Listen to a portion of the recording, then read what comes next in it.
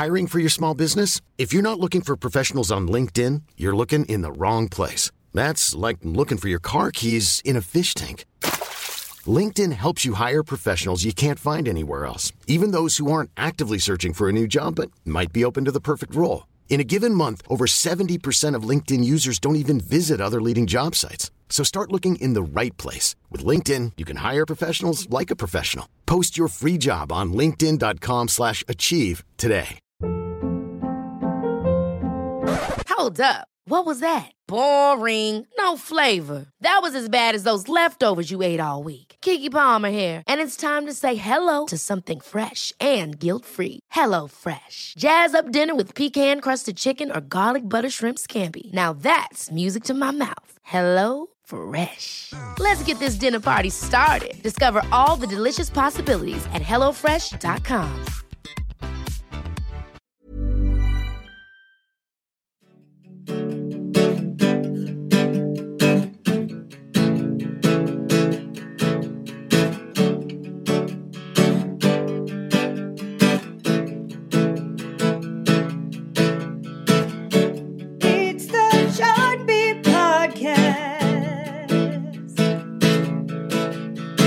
And welcome to the Billboard Chart Beat Podcast. Trevor Anderson here, taking charge this week.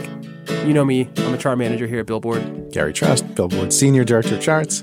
And, this is the place where we talk about why what's on the charts is on the charts. So we're going to talk about one of Gary's favorite topics this week. You see, Gary's going to do a lot of talking at the end, so I'm going to spare him at the beginning. We're talking country music this week. So if you don't know, the latest issue of Billboard has Luke Combs on the cover, the country power players, talking about who are the big movers and shakers in the country industry. So as part of that, we're going to extend the theme to the podcast this week and bring in a couple experts from Nielsen to discuss the current state of country. We're going to bring back repeat guest John Miller, who you've heard a couple times do some of these breakdowns of trends across genres at radio with us.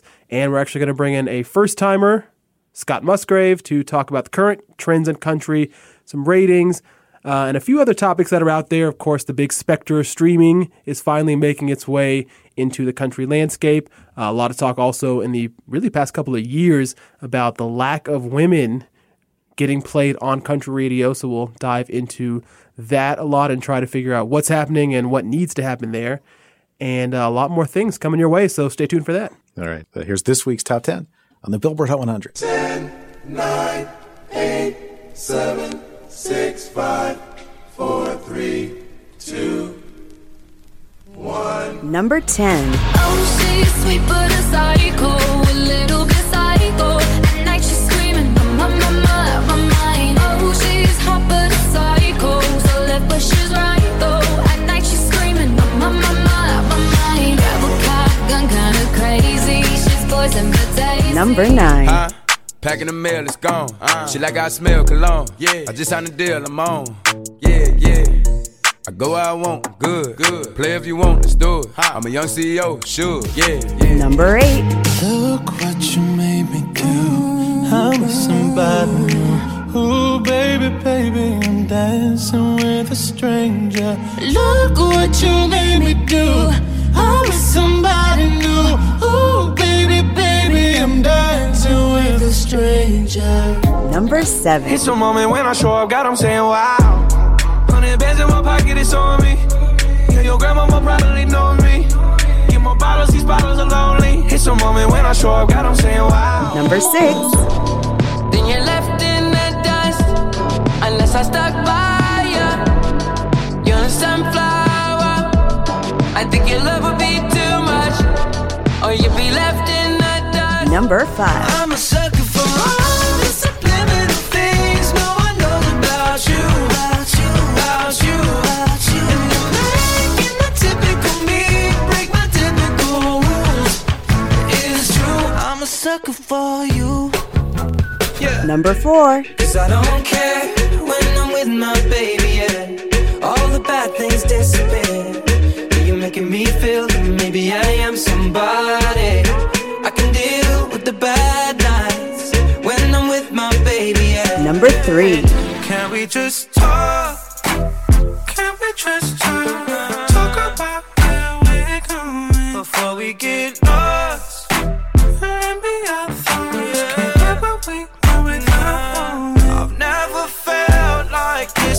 number 2. I'm that bad type, make your mama sad type, make your girlfriend mad type, might seduce your dad type. I'm the bad guy. Duh. And number 1. Yeah, I'm gonna take my horse to the old town road. I'm gonna ride till I can't no more. I'm gonna take my horse to the old town road. I'm gonna ride till I can't no more. I got the horses in the bag. Horse stock is a There we have it, a 9-week number 1 officially, Old Town Road. It's Billy Ray Cyrus helping out Lil Nas X. 9 weeks at number 1. Also goes nicely with 9 digits in the streaming column. We're talking 115 million streams this week. Once again, per usual, towering over everything else in its path. And although, at this point, it's been 9 weeks at number 1, we've, seen the narrative play out. All the pieces are in there. Finally, we get a little new aspect to talk about Old Town Road, and that is, as we are in the first week of June, it is officially time for these songs of the summer chart to make its annual return. First week, it mirrors the Hot 100's top 20, so it's a season-long race that goes from Memorial Day up until Labor Day. Really, the way the song's been going, the way the streams have been going, and it'll be interesting to see if anybody can catch up. It feels like Lil Nas has got a lot of room to go, but, last year we saw Drake's In My Feelings come out about midway through the race, and thanks to the Shiggy Challenge especially, that song blew up with enough to get to number 1 by the end of the summer. So it's not a foregone conclusion, but it just seems like Lil Nas is leading by, 10, 12 links at this point? Yeah. Horse. You like that? Yeah, that's right. Anything could come along. We don't know. It's 3 months, but you couldn't ask really for a better start. So it's race to lose at this point. So we heard Lil Nas X and Billy Ray Cyrus at number 1. Up to number 2 is Billie Eilish with Bad Guy. That's a new peak for that song, a new best rank ever for Billie Eilish. So that's a Billy at number 1 and a Billy at number 2. So I was wondering, has the same name sonically ever been numbers 1 and 2 in the same week? There's no easy way to research that. I just wound up either thinking. I guess obviously the same person doesn't count. Right. If it's like Taylor Swift and Taylor Swift. Right. Any thoughts before I tell you what I came up with? Oh goodness. I guess there's and like it's just first name, obviously, because Billy. Okay, Billy. Do George Michael and Michael Jackson count? First names only, but it's interesting that you mentioned those two because I was going to mention 2 examples and you mentioned both names, George and Michael. Oh, wait a minute. Come on, Trev. Okay. You're close? So George Harrison. Yeah. And George. You just said the name. Michael. Yeah. Oh. That's the first thing I thought of was it Faith and Got My Mind Set on You in early 1988. The closest they got, they were numbers 2 and 3 in the same week. Oh, damn. But then I was thinking, Michael Jackson was really big then too. And then I thought, that must be it. So I don't know if this has happened I haven't looked at every Hot 100 weekly, but at least one example I've come up with of the same name, big 1 and 2. Michael Jackson, 1991, December, Black or White was number 1. Michael Bolton, When a Man Loves a Woman. Michael Bolton. Number 2, okay. Michael Jackson and Michael Bolton. One more thing I related to Billy Ray Cyrus this week. He has a brand new album, his own album this week, as much as he's so huge with the number 1 song in the country. His new album, The Snake Doctor Circus, is out, debuts on the country album sales chart. But maybe they will be free when the battle lines meet. Maybe they will be won when the counting is done. And maybe they will be free when the reckoning comes. So kind of, we've talked recently a lot about Billy Ray Cyrus's catalog here on the podcast. Kind of has that Could Have Been Me sound to it, song The Reckoning. So great song on his new album. And Miley Cyrus, his daughter, has a new single out. Don't fuck with my freedom. I came up to get me some. I'm nasty, I'm evil. Must be something in the water, or that I'm my mother's daughter. Mother's daughter is being promoted to radio this week. So we're talking Miley, we're talking her father, Billy Ray. Also got to give a shout out to Some action happening in the bottom part of the top 10 this week. Got a new song that you guys heard back there, number 9. The song is Suge by DaBaby, rapper out of Charlotte, North Carolina. And if you're wondering if Suge might be an allusion to somebody who, I guess, was popping back in the last time Billy Ray made his big debut in 92, this was also a guy who was very much in a different world, but very much on top of that world. That is indeed Marion Suge Knight, who most people, I'm sure, are most familiar with for his time at Death Row Records. Includes a lot of artists, including Dr. Dre, Snoop Dogg, Tupac, all those very much in the Suge Knight orbit. So, interesting little shout out. We got a little tie-in with Suge Knight coming back after all these years as well. Billy Ray Cyrus is not the only one getting a career revival in 2019 thanks to a rapper. So, shout out to Suge. And maybe I shouldn't advertise this, but DaBaby also been in the news recently for an altercation he had at a Louis Vuitton store that was on his Instagram. Check the videos got around. It's actually I don't condone violence, but somebody was somebody who's been messing with him for a long time happened to see him in the store, started to cause some drama, and DaBaby took care of it and actually put the still like a drawing of the incident on a shirt and has been wearing that around. So not supposed to be a funny story, but I gotta admit that is that's character. Guess it's never really over. Just because it's over doesn't mean it's really over. And if I think it over, maybe you'll be coming over again. And I'll have to get over you all over again. Just because it's over. Also, new music in the charts this week, not on the Hot 100 yet, but new Katy Perry, Never Really Over, debuts in a couple airplay charts. Pretty strong debuts, too. Number 21 on Adult Pop Songs, number 26 on Pop Songs. It's been big on iTunes. Well, I can still say iTunes. It's been big on iTunes. Soon it will be just music. Yeah, before it goes away. But could make a pretty decent Hot 100 debut next week for the numbers we have at the moment. Doesn't look like it will be top 10 or anything, but top half of the chart, maybe top 40 in terms of sales, airplay, and streaming. Kind of back to her teenage dream Prism sound after getting a little bit away from it on the last album, and some of the this is just Katy. There's no guest stars on the song. Really, just her pure pop sound that worked for so long. We'll see how it does. Feels like a good summer song. I think a lot of people are really like back into it, and one thing I think that's pretty telling is it's, at least on US Spotify, kind of benchmark, it's been trending around the top 10 pretty consistently. So the fact that it, most songs obviously start high and then they kind of just work their way down, but she's really kept consistently and even gone up a little bit. So I think maybe people didn't know the song was coming out necessarily, or were maybe hesitant because of what they'd heard on Witness. But I think when people are giving it a chance, they're actually really, really enjoying it. And in a year where so many pure pop hits, Jonas Brothers, so much else is doing really well. Maybe she timed call it comeback, timed it pretty well. At the same time, she's on Con Calma with Daddy Yankee and Snow. It's up to number 22 on the Hot 100, doing well at pop radio as well. So, Katy's got looks like a couple hits going forward here into the summer. As the title says, never really over. Oh no, Gary. All right. Trevor, you mentioned at the beginning of the podcast, what's going on at country these days? We said Luke Combs is on the cover of the latest Billboard issue. It's our Country Power Players issue this week, where we're looking at the 100 industry leaders in the genre. And Nielsen just put on a webinar specifically about country, their latest one, looking at all different genres. So, let's talk country. We've had John Miller on the podcast before, VP Audience Insights at Nielsen Audio. He's back. Scott Musgrave on the podcast for the first time, head of U.S. radio for Nielsen Music.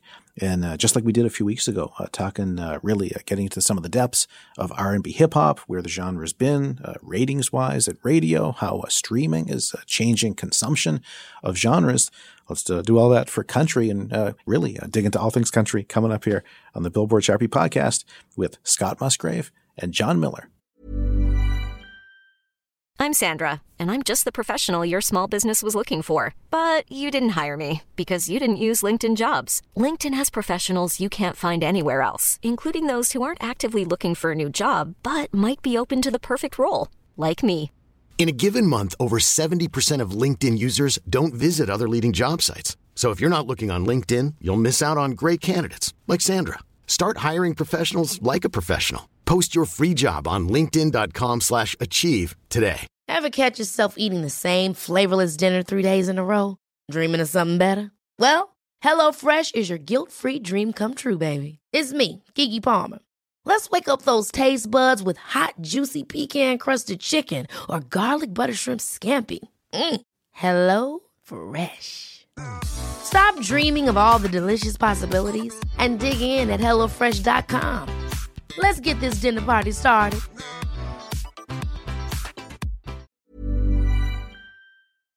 Sunday morning, man, she woke up fighting mad,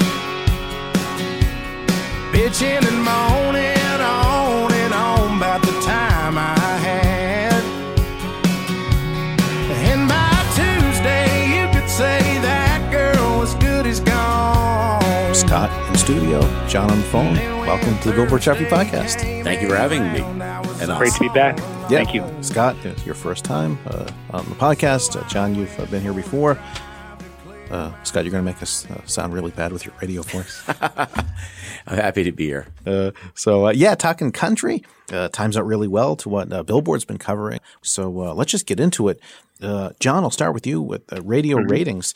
I guess we're not going to cover another format where we can say this is the number one format. Country, pretty much number one, just about every key demo. Country's number one among not even just music formats, all radio formats. Yep, it's very close. As you said, it's almost, sort of an unbroken string of the top format everywhere. There are exceptions.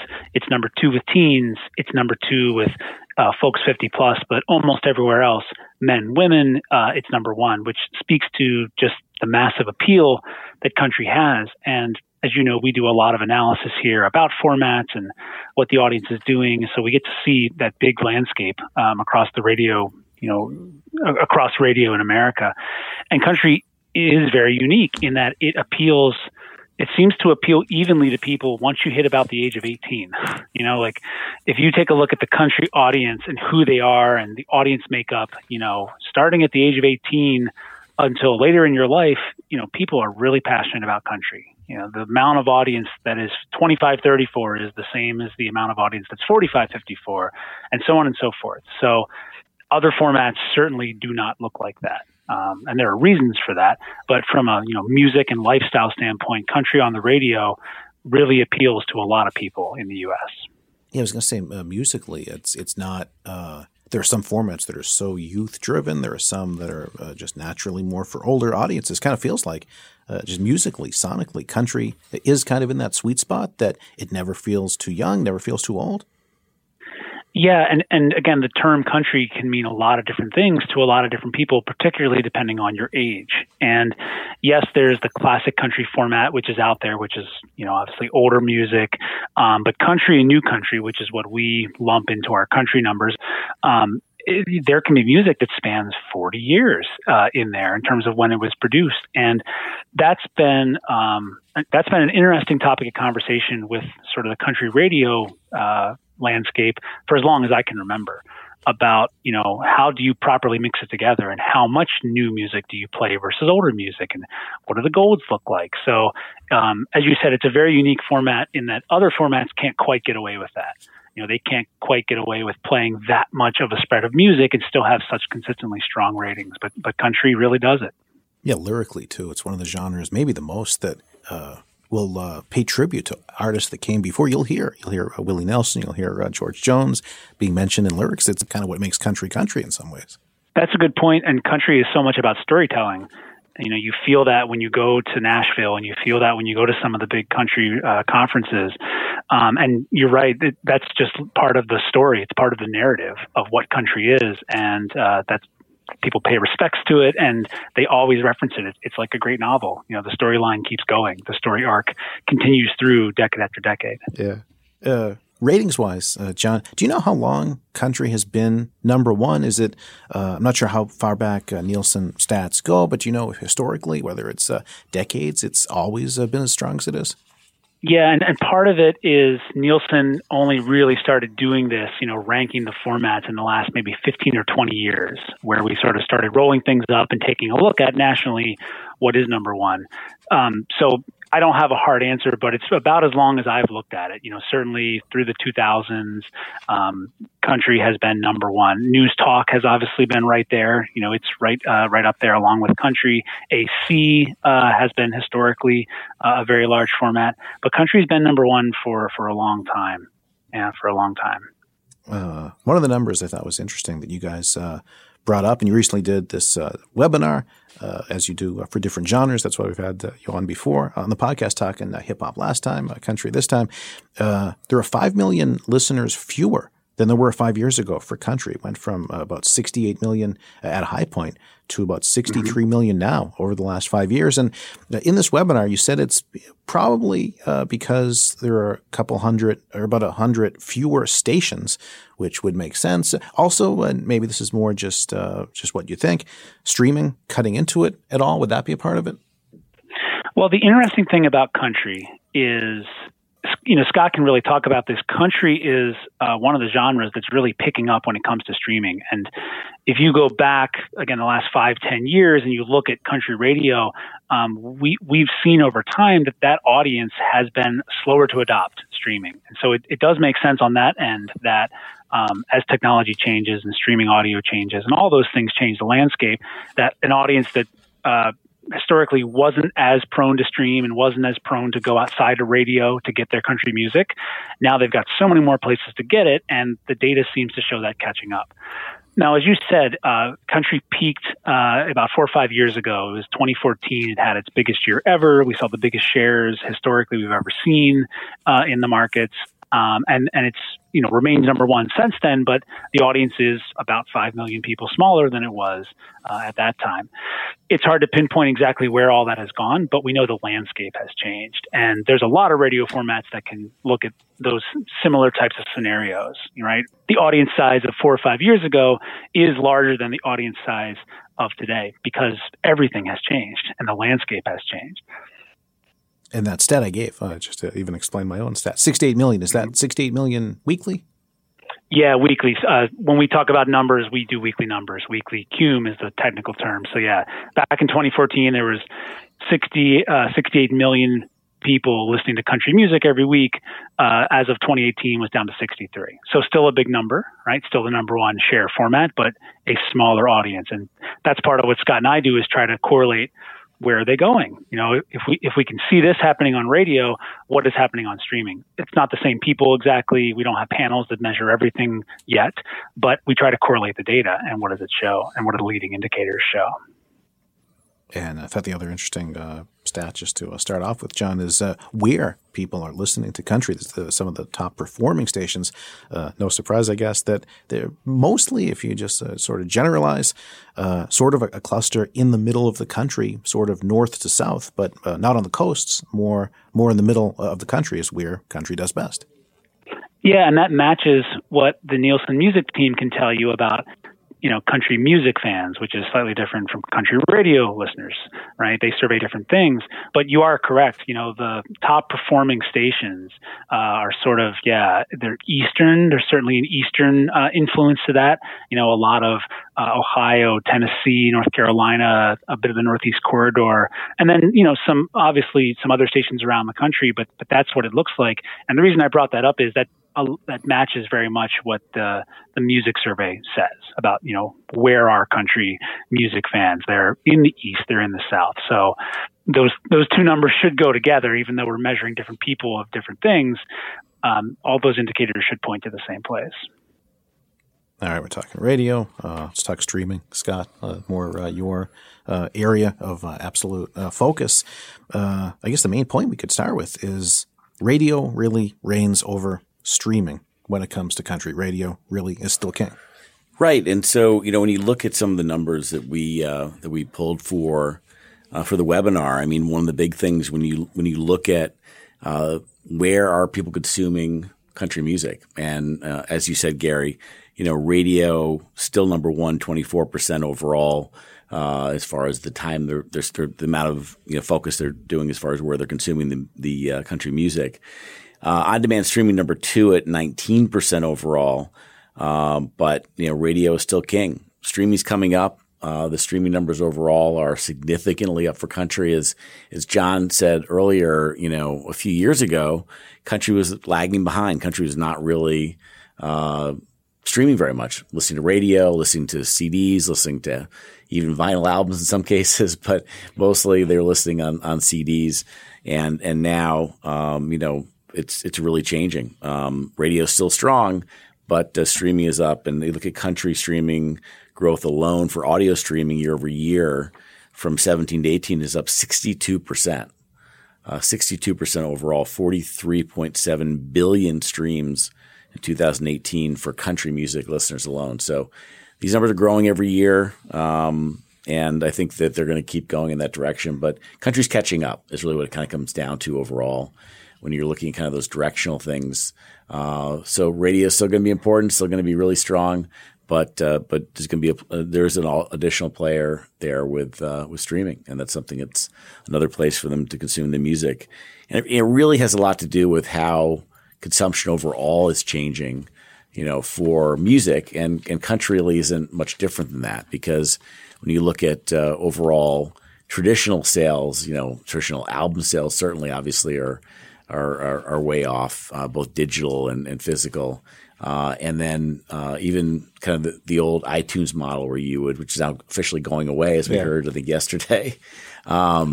That whole model is going away, and those numbers are down just, huge amounts. At the same time, the streaming numbers are up for audio and for video. Streaming both are up significantly as far as the way people are choosing to consume music. Doesn't mean that to me, it doesn't mean as much that radio is going to be killed by it. It really means to me that it's a change of people, the way they're consuming music, like they used to listen to on CDs or on albums, going in this streaming direction. I think that's going to be a more significant change than for radio. Yeah, that was interesting. You brought up some of these shares. So in terms of overall country listening, 24% share of overall listening is on radio, and you said 19% on-demand streams. That radio share is a lot higher than other genres, and that on-demand streaming share is a lot lower than other genres. It's 18% higher on an index basis, so a 118 index for radio as far as the choice overall for country listeners. And when you look at on-demand streaming, it's 21% below average. So yes, that's absolutely the case, and that's still a big difference overall. What you see, satellite radio is interesting too. Satellite radio for country is only 8% overall, versus 24% for radio, but that index for country is 33% above average. So satellite's actually higher, and it's interesting. Maybe one theory I might have is that some country listeners want the new country and some of those outlaw country and some of the things like Willie Nelson's channel and so on like that aren't available on traditional terrestrial radio. I think they may be going there for some of those kind of very different flavors of country music that you don't necessarily get as much in most markets for country. Yeah, and get a little southbound, southbound. Get a little southbound, southbound. Oh, got a ticket in an old wig zone. Do you guys have any thoughts, just from what you've seen, just in observing music and specifically country, of why women are so underrepresented, both in country radio specifically, but is it more, and I don't know where the cause and effect really is. Is it with the labels not signing artists? Is it that they are, but they're not getting that response? I got into country music in the early 90s when women were ruling. It was Mary Chapin Carpenter and Trisha Yearwood and so many different acts. So it's feels sort of cyclical, but to hit just a low point now, just from everything you guys see, both Scott and John, do you have any thoughts on where do you think maybe the root cause is? I can tell you from an audience standpoint, country is mass appeal. So it appeals about as equally to men as it does to women. So in terms of who listens to country music, it looks like our country. That's the radio point overall. Radio reaches the most people because everyone listens. It's mass. Therefore, it looks like America. So being the number one format will sort of back that up, right? Fill a stadium full of people, and the majority of them are going to hear country music, and that's going to look like our population today. So the audience is who the audience is as to why stations make the call to play or not play an artist. that's certainly their discretion, and it's the label discretion. And we do know, I think Scott and I can both agree on this, that country is very unique. As we said, you go to some place like a CRS, Country Radio Seminar, and there is no other radio music conference like that I know of in the country, in the U.S. And it's its own, group. It has its own sort of ethics and its own sort of group think. I don't know if Nielsen can comment on why, but I can tell you that the audience who listens to country is equally balanced, male and female. So that's not a bad idea for the future, Scott. Like, do other formats look like that? Is there a disparity between pop or hip hop in terms of who listens versus who is played gender-wise? That's an interesting idea for a follow-up study. Absolutely. It absolutely is. And I think that, there was a kind of offline discussion. There was a bit of a open table discussion at CRS about this topic. And, without getting too controversial about it, I think that, there's a lot of different positions that were taken on this, and I think one of the things that was out there was that, certain artists who weren't being played didn't necessarily play the games well, as far as, working with radio. One of the big things that as John mentioned, I mean, the CRS convention, one of the best things for me going to it versus a lot of other radio conferences is the artists show up. The artists are there. They're there shaking hands, kissing babies. They're out there. They're, really they're playing their music. They're at the cocktail parties. They're the labels do big events. It's like kind of old time radio in a lot of ways. And so it's a really great convention for that way, because you've got radio and records in one place together, where a lot of the other events are records, radio, very separate. And I think that is a real positive thing about the country format. And I think there was some talk that some of the country artists who weren't being played maybe weren't making that same effort. That was one effort. I don't know if that's fair or not. I'm just saying these are some of the things that were talked about, because I'm not trying to make judgment on it.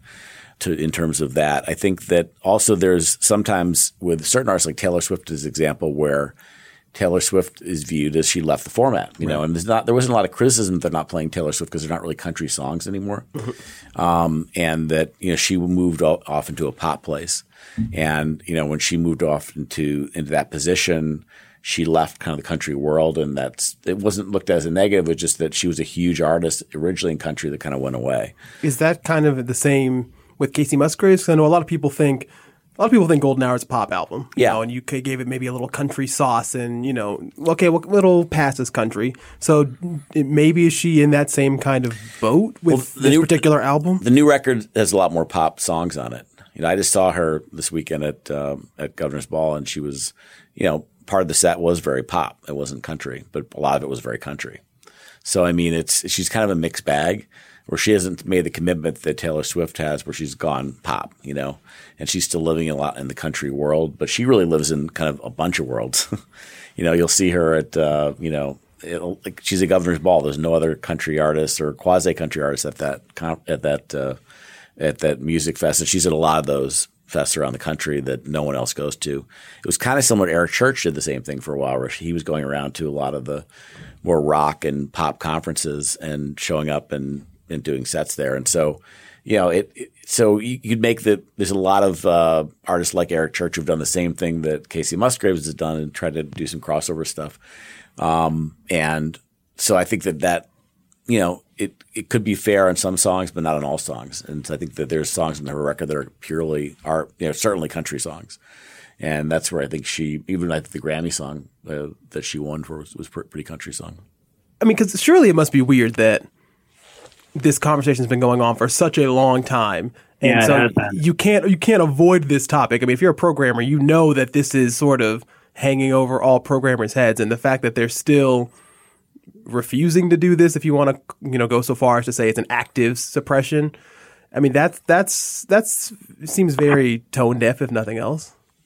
Well, and also from a radio standpoint, programmers are programmed to do what gets the highest ratings. And as we said, despite some, declines in audience, country remains number one. Shares remain very high. So, for radical change to happen, you generally have to have a lot of elements motivating people and continuing to get top shares I'm just sort of brainstorming out loud here, but change is hard, especially when it continues to be the number one format. So it's an ongoing conversation, and I'm fascinated by it just like you are, because there's certainly something here. Right?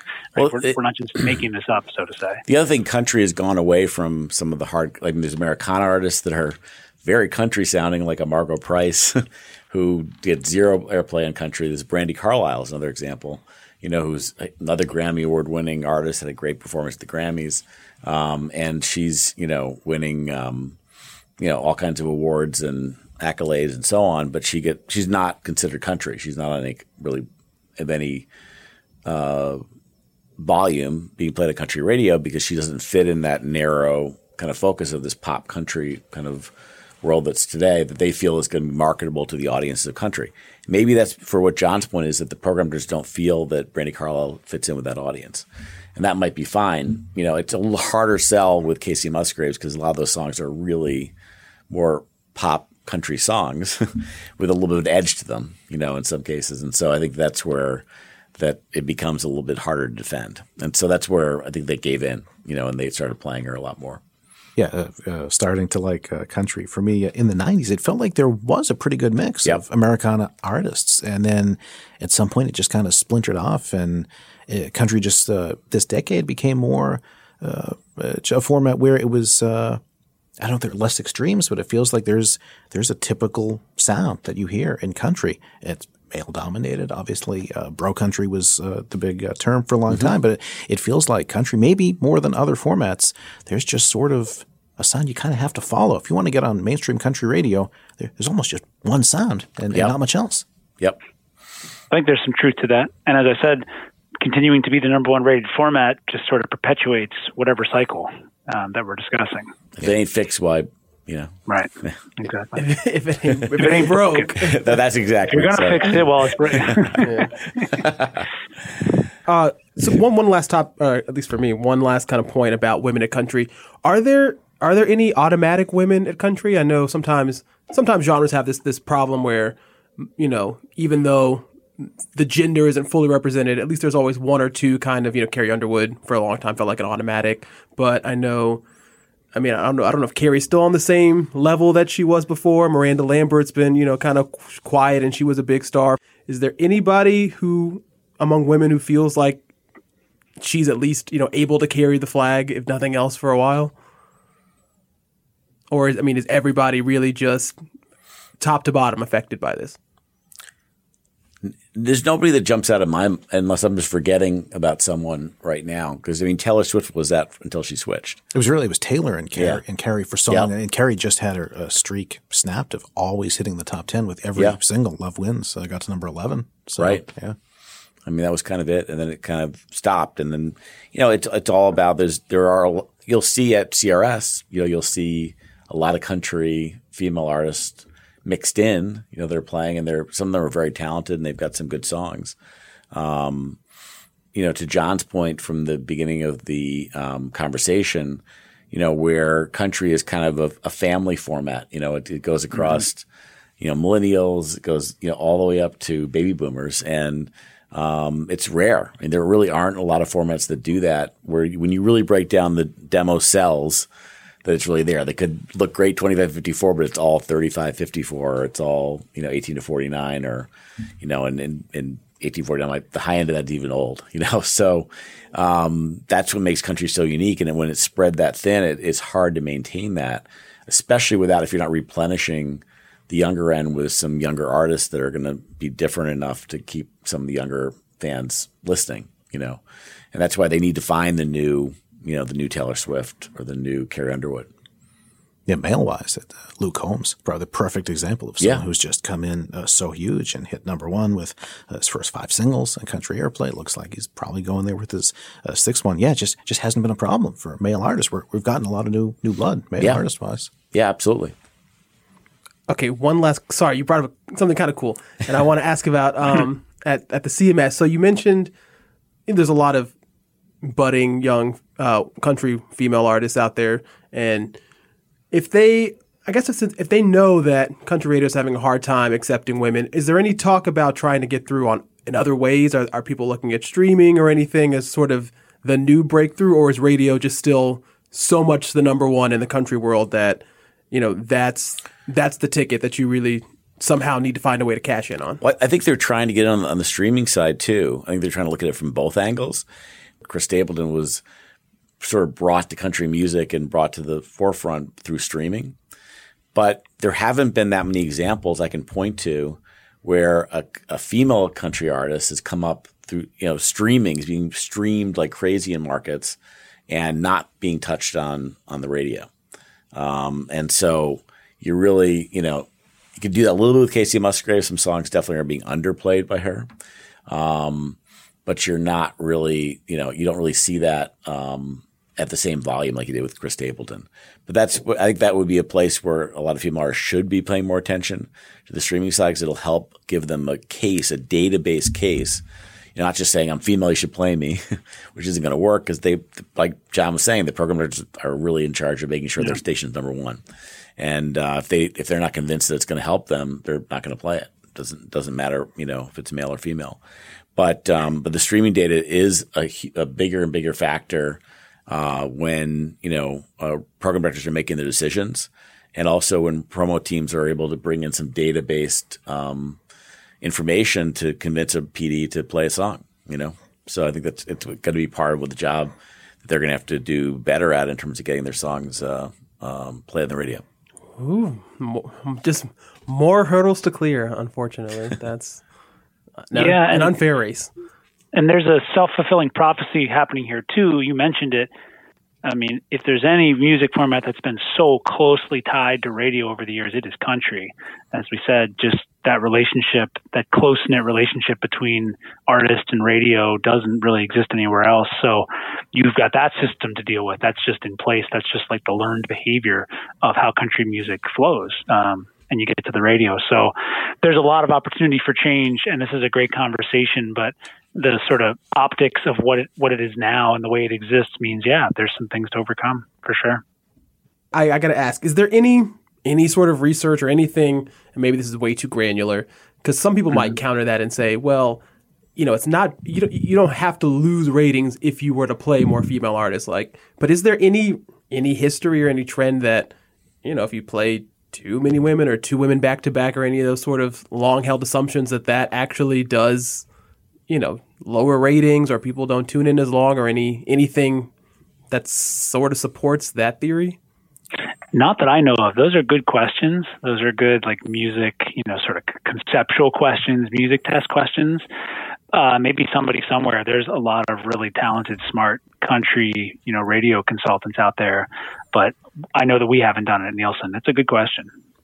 You guys didn't know we're just going to make this mostly about the uncomfortable discussion. They're throwing you guys right into it. I was going to say, four guys sitting around talking about women.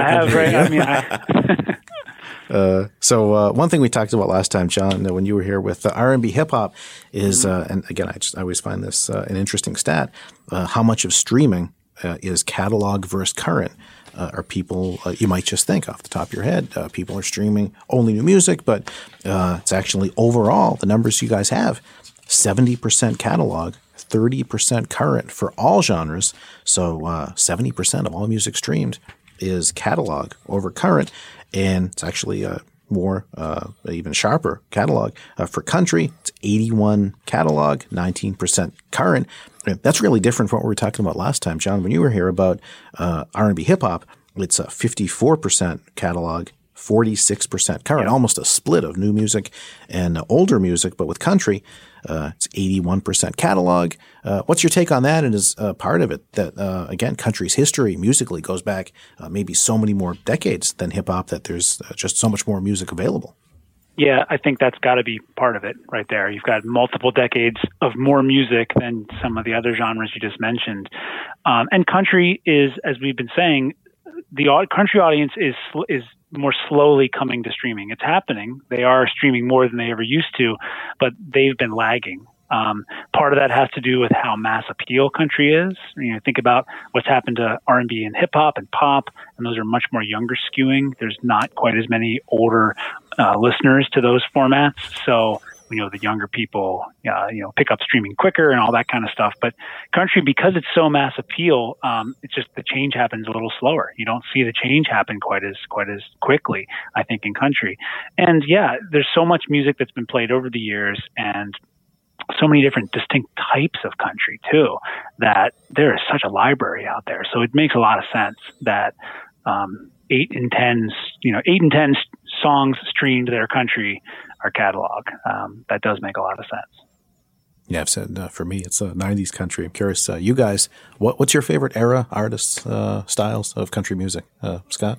I like the old stuff. I like the Johnny Cash and Merle Haggard and the kind of old outlaw country, Willie and Willie Whalen and the boys.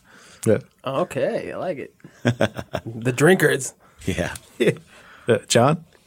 I like a lot of the same things, and also I really enjoy the songwriting aspect of country.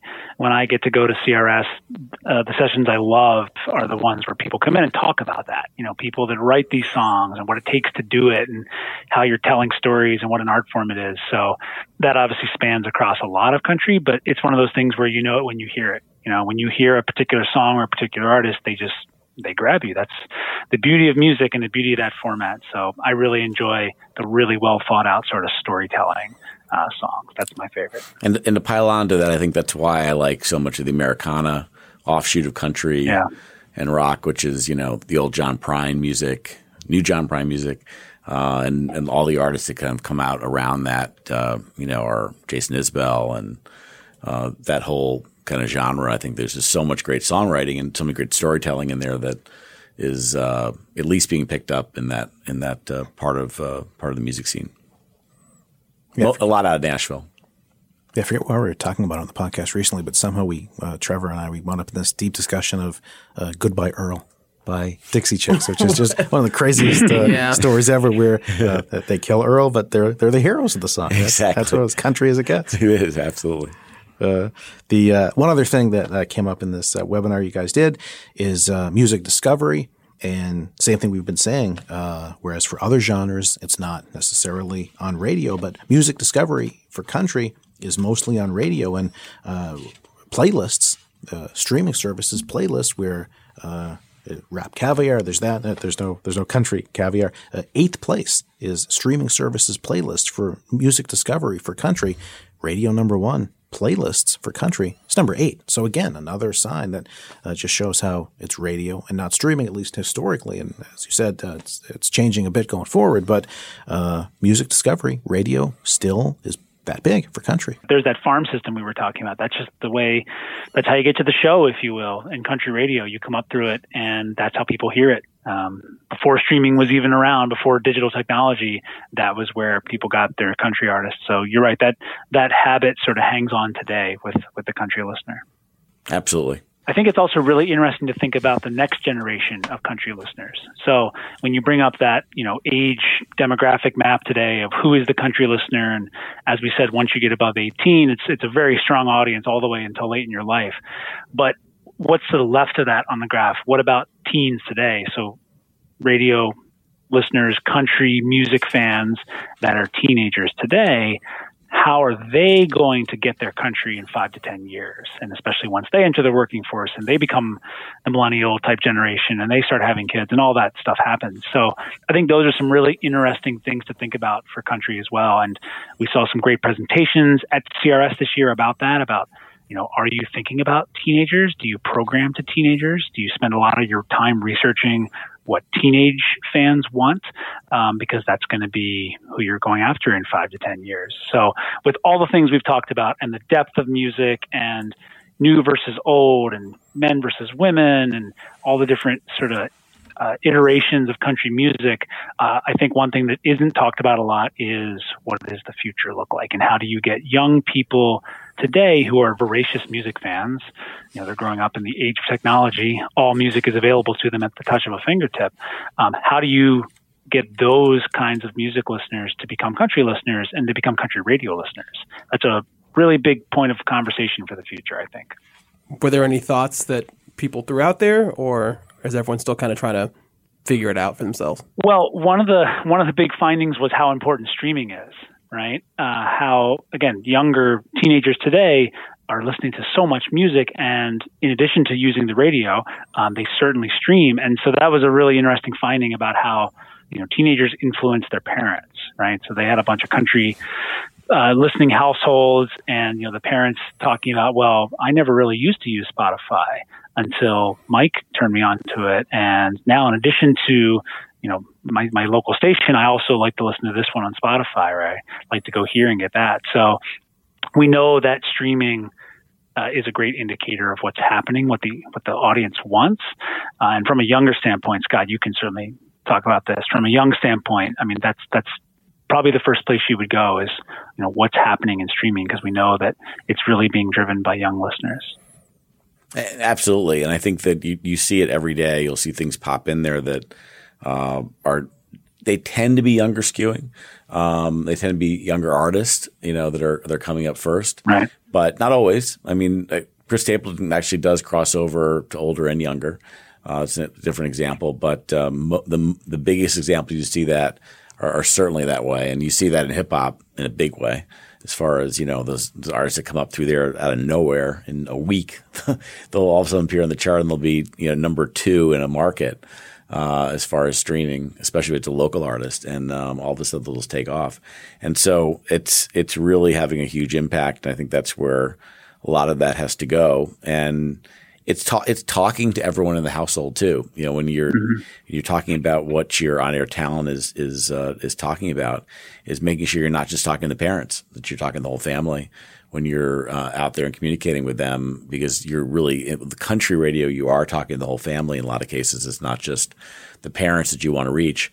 The problem is the buying demo, the demo that radio really cares about, 2554, those are huge demos, both up to 45, 54, and 55 plus are huge for country. But when those people drop off out of the 54-year range, they become less valuable from an advertiser perspective for country radio, and that over time wears itself out if you're not replenishing on the younger end.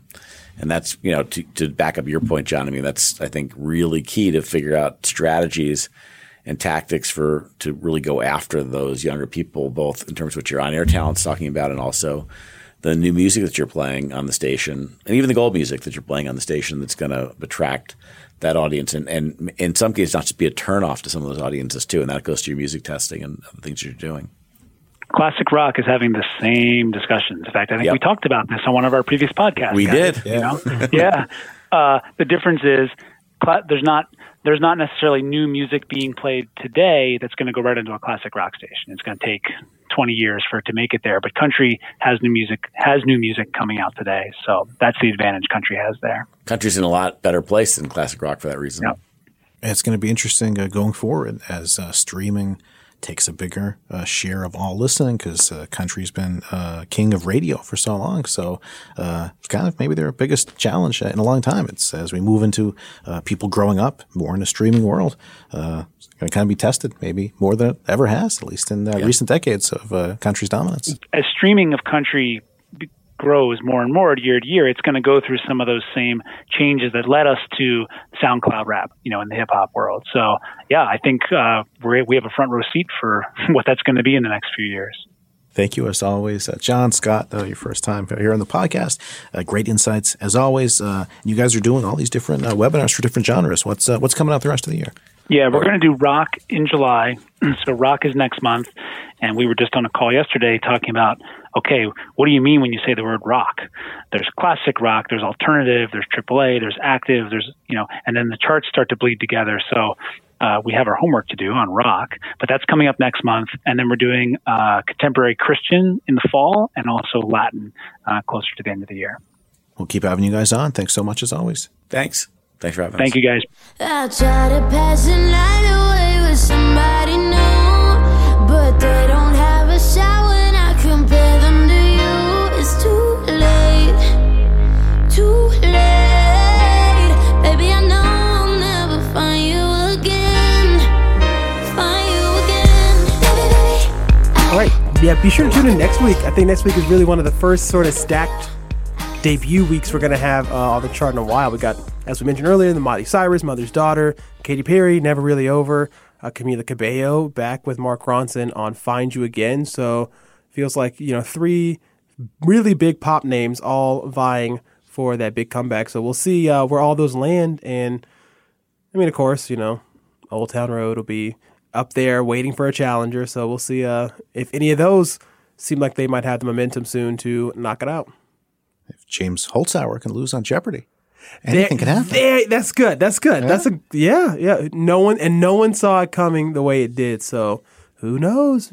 People sleep on some of these songs. Give it the right combination, and down goes Lil Nas. And speaking of that, we mentioned a while back Billie Eilish moving up to number 2 with Bad Guy. So if that peaks at number 2 under Old Town Road, it would be the 5th song to peak at number 2, and that would tie a record for most songs to peak at number 2 under one number 1. It was a theme from A Summer Place back in 1960, and Everything I Do It For You in 1991. So just another sign that shows how dominant Old Town Road has been. 5 songs, it looks like, unless the Bad Guy can get to number 1, will have peaked under it, and maybe it'll break the record. Maybe one of those songs, Trevor, you just mentioned, maybe that becomes the 6th song to peak at number 2. And maybe, and I guess speaking of records, there's a number 2 record, but that number 1 record, I think people, the way the streams are going, may need to start opening the record books. We saw Despacito finally get to 16 weeks, tie the all-time record. Lil Nas X got a way to go, but, it feels like the way things are going, the way the streams are not declining, maybe people might want us to take a look and see if they can get to the 4-month mark as well. Yeah, 10 weeks looks like it's probably pretty set for next week, so it'll join the rare club of double-digit weeks at number 1 next week. The lambs are fuming. All right, so closing with different kind of a flashback this week. This is where my being such a radio fan really plays in. So it become sort of known. It's more of a New York thing than national, but I feel like 95.5 WPLJ here in New York was a pretty known station, even beyond New York. So signed on in sort of the format it would have for the next 48 years, some version of Top 40 or Adult Top 40, pop rock, in 1971, and just called themselves the world famous PLJ. I came here from Boston and also working at a Hot AC station in Boston Mix. I always kind of looked at PLJ is that station in New York. It just kind of had that aura of the call letters. And for people who grew up listening to PLJ for the last 48 years, it's even older than me, Trevor, 48 years. Huh? Yeah. Huh? So station was on the air for that long, and it was recently sold to a Christian broadcaster, and it was known after that coming up that its time as a Hot AC, adult pop station, was limited. So Cumulus sold the station, and then word came out that May 31st was going to be the last day on the air for PLJ with the morning show that had been there. Todd Pattengill had been there for years. Before that, he'd been teamed with Scott Shannon. That it was a show with Jade for the last few years. But it just became a really emotional countdown of, well, PLJ is really going to be going away. And same thing actually happened to Mix 107.3 in Washington, WRQX. But so I thought I would listen on Friday, the last day, and just as a radio fan. And the one thing that hit me listening is how emotional it really was, just for me listening, but for all the jocks who were on the air, but also listeners calling in. They had people who'd been on the station for years. The last couple of days just turned into a whole farewell. And it's just some of the best radio I've ever heard for the last couple of days. And so great because it was just so honest. DJs were just saying what the station meant to them, what listeners meant to them. It's probably not something you could do on an everyday basis because it would just sort of be weird, I guess, at some level if you were always talking about yourselves and it just kind of lose its value. Yeah. So it just had it's like a great finale of a TV show where it just kind of hits you emotionally. And one thing I've always thought is streaming versus radio.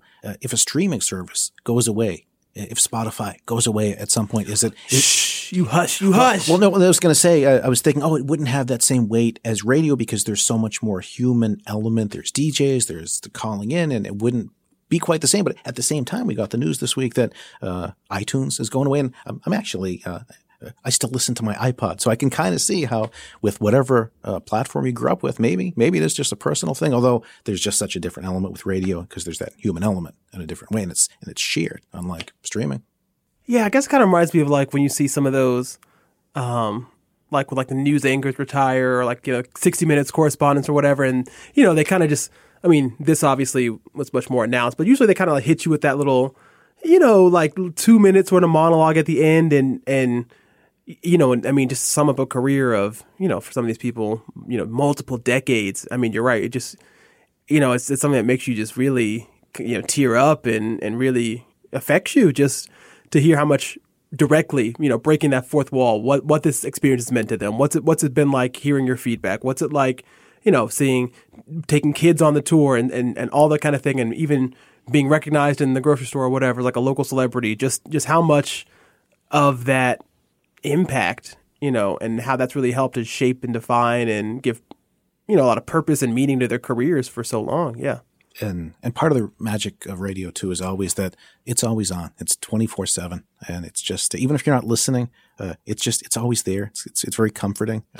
Walking in Monday to Billboard, it was the first day that it wasn't on the air. It flipped formats Friday at 7 p.m. and it just really felt like something was just missing. A little pulse was just missing with the station not being there anymore. So farewell to a great station, PLJ. Going to close with the last few minutes of PLJ. There's no way we could say any of this better than what the jocks on the station said. So you'll hear the song to kick things off of where the WPLJ call letters came from, and then hear some just really emotional radio and really try not to be sad about it on the jock side, because when there's something that's missed like this, it means that there was something so loved. So here's the end of PLJ, maybe for now, but at least on 95.5 for those 48 straight years. PLJ's goodbye here on the Billboard Chart Beat Podcast. This is the nearly famous, highly outrageous, but never ever contagious, original extra large and turbocharged, one and only No Baloney. Scott and Todd, Friday morning weekend blast off spectacular. 95.5 WPLJ, New York. Well, I said WPLJ really tastes good to me. So wipe all the lemon juice, wipe all the lemon juice. Whoa, what did it do to you?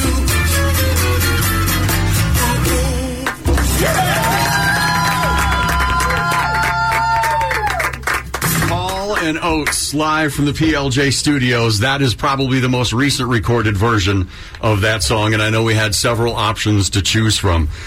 Before we have a chance to toast, because you heard us open the champagne, and if you're someplace safe and of age, we hope you'll join us for the same.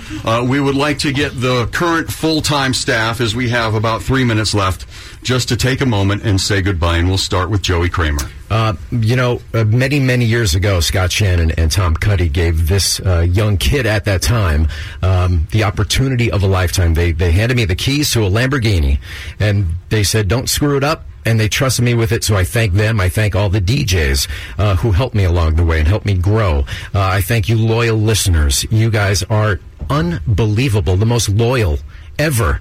To my family and friends who were always there for the emotional support, especially over the last 3.5 months, you guys rock. And to my ride or die, my incredible, beautiful wife, Tina, who never once ever said or complained, you got to work this weekend, you got to work this holiday. She is number one, the best, babe. I love you. Excellent. Thank you, Joey. Melanie Torres. Of course, I'm the one who can't hold it together. This radio station has changed my life. I grew up in Florida. I never thought that I would be here. I think I was 30 when I came to New York City, and it was always my goal to be here. And I just want to thank Mike Allen for just believing in me and teaching me so much and being by my side throughout this whole ride. I've learned so much from you, and you've been so great. And Race, you're literally like who I want to be when I grow up.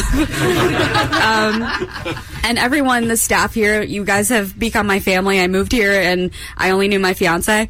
So you guys were my family, the people that I had celebrated with, who I cried with, who I was frustrated with. So thank you guys for being here. It's unbelievable to see this many people in a room right now. And I want to thank my fiance for being my rock and getting me through this and being my shoulder to cry on. And yeah, I love you guys. All right, I'm done. Mike Allen. Mine's real quick. I said my piece. I made so many friends here.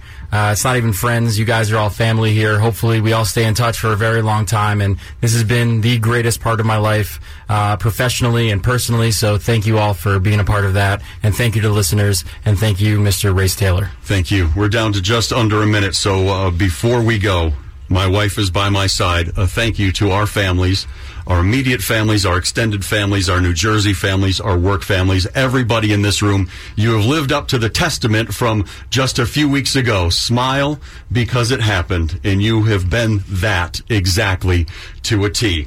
While we get set for a toast, one final phrase. And in the end, the love you take is equal to the love you make. If you would please raise your glasses. May the 48-year run of this radio station prove to be a testament to the power and the love of terrestrial radio. And may the mere thought of the letters PLJ bring a smile to your face, a warmth to your heart, and a tingle to your ears. Here's to those who have walked these halls and breathed life into these microphones. It is with peace, love, and joy that we toast the Whiteport lemon juice. Here's to PLJ. And for one final time, from high above Madison Square Garden, this is the world-famous WPLJ, New York.